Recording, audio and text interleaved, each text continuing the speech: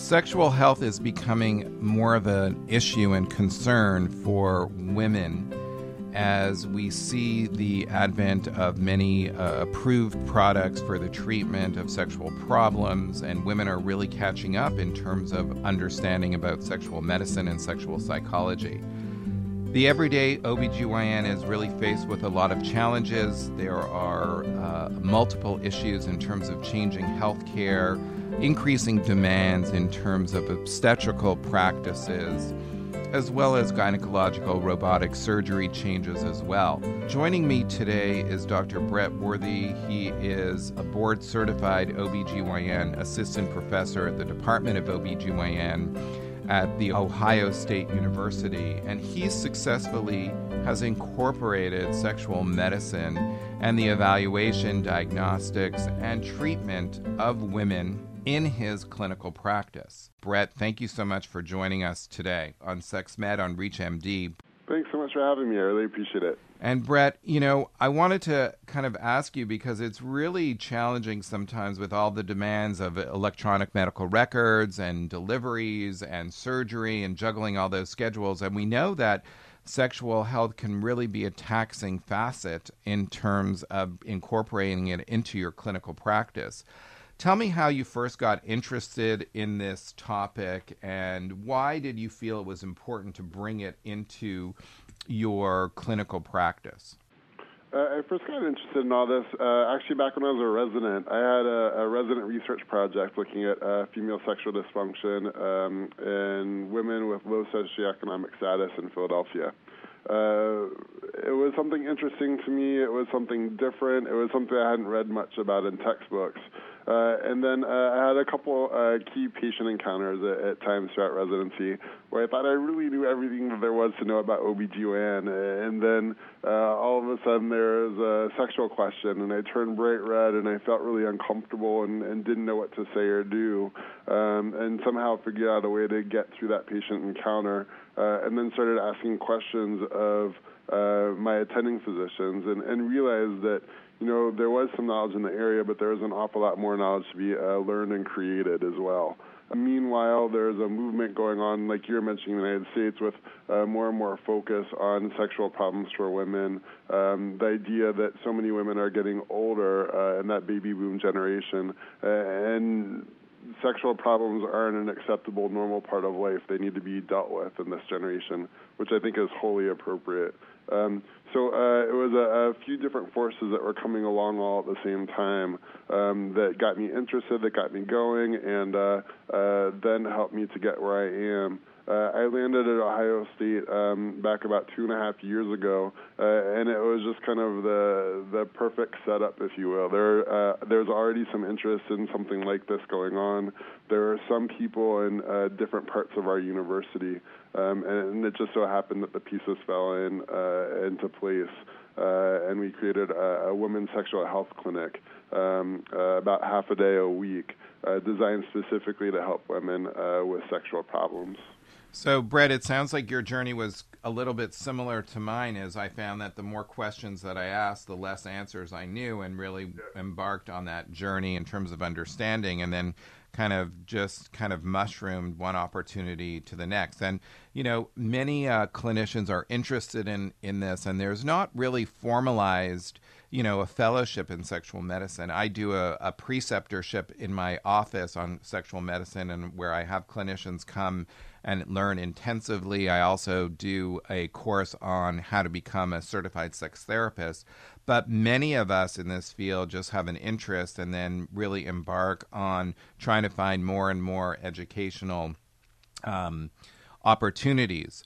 And I was fortunate enough to land in the sexual oncology realm, and as well as have a large clinical practice that does not have patients who have chronic disease. But one of the interesting facets is that you don't really work in a vacuum. You really have to work in conjunction with a variety of different specialties, whether it's urology, whether it's therapy, whether it's physical therapy, whether it's endocrinologists, and what have you. How did you bring together your multidisciplinary team, and who do you think is a vital component for making a successful program? And what do you think? Great question. So I asked. And at one point it was as simple as that, and there are some people who turned the other way and weren't interested at all. But we had enough people here at Ohio State who really were interested, who understood the scope of the problem. Something like 11 to 40% of women will have some sort of sexual problem potentially at some point. They understood that it was part of caring for women in a holistic sense, and they really got on board quickly. And it was great to see. We have a psychologist, we have a gynecologist, we have a chronic pelvic pain specialist, a psychiatrist, we have a vulvar pain specialist, we have many in the physical therapist, a pelvic floor physical therapist. So quickly, all of a sudden, just by asking, these people said, yes, sure, how can we help? And then once I asked, I just listened to hear their ideas and see what they thought as far as the best way to do this. And we worked back and forth. Some people were eager at participating and really wanted to do everything they could with it, and some people were less excited but still wanted to be loosely involved with getting patient referrals, those kinds of things. So just different relationships evolved, and I think they're still evolving.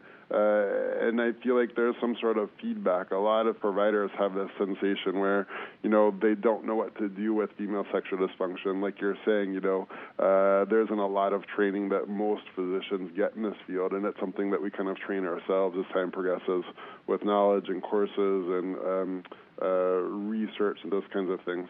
And so there's this also thing that a lot of these different providers from different specialties that they gain from joining this collaboration. All of a sudden, instead of being left uncomfortable, they're able to talk through it a little bit better, understand what's the OB/GYN perspective, what's the urology perspective, what's the psychology perspective, because we were meeting regularly, and all of a sudden they felt like they were better healthcare providers in that. So it was something that they gave, but something also that they received, and I think that exchange was really valuable in building what we have. Right, Brett, and I think one other caveat I think to remember is jack of all trades and master of none. We have to be really careful about overreaching our limits. And, I teach this to the residents all the time, that referral is not a sign of inferiority. It's really a sign of maturity and understanding that we can't know everything. On the flip side, we really need to recognize that too many cooks in the kitchen may spoil the broth, and competing opinions and competing prescriptions sometimes just cause more confusion. So we have to have that fine balance of knowing when to get help and also how to coordinate that help as well.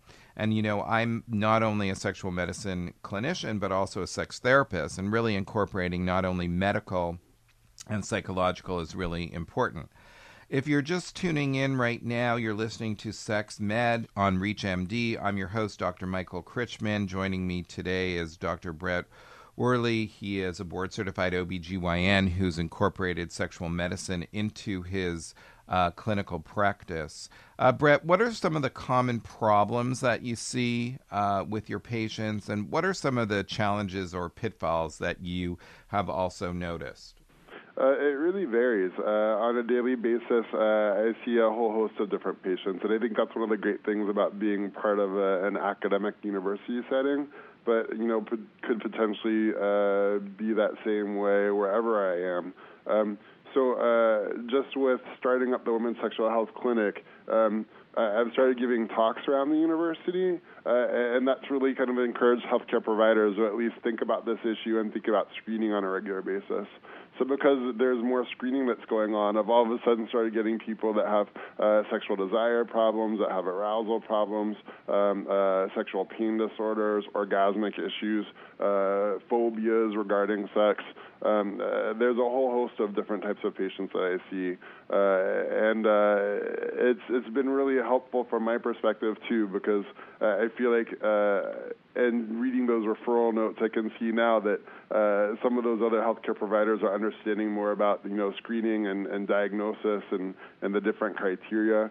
So it's really helped me reassure myself that I'm doing the right things and educating other people, and they're doing the right thing by screening their patients and sending them off to me. Some of the pitfalls, I think, it's been a little bit tough early going in the past few years before we had some of the newer medications that were available. Now that we have some of the medications, some of them are helpful, but I think that there's still a long way to go. And oftentimes I get this feeling, particularly for patients that have decreased desire problems, particularly the perimenopausal ones.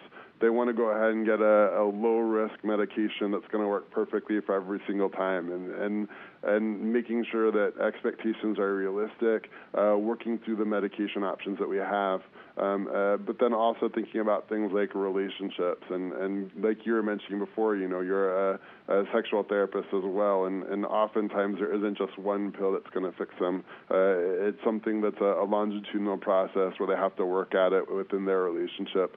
Sometimes breaking up old routines and trying new things can be really tough. The other thing that I feel like is challenging sometimes is patients have sexual pain issues. Again, they feel like they want to come to me, they want to get fixed and go on and have a wonderful sex life. And while oftentimes they can make progress and improvements for them, again, it's a long process.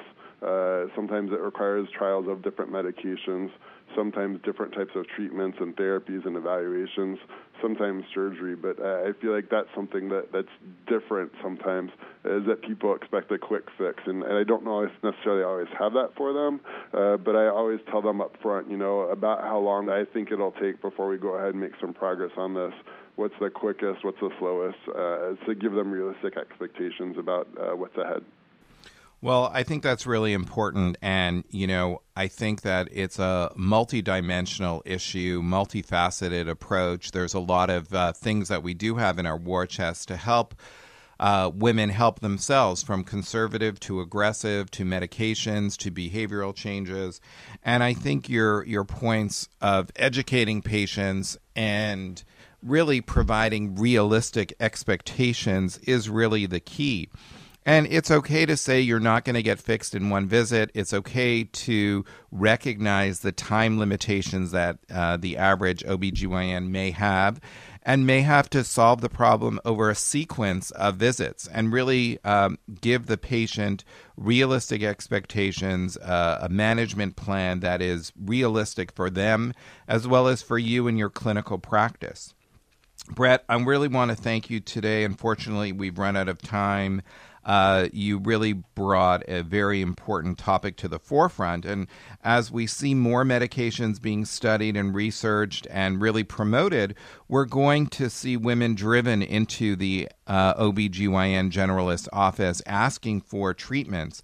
And having these communication skills as well as diagnostic network that can help you help them really will be vital in terms of overall treatment and management.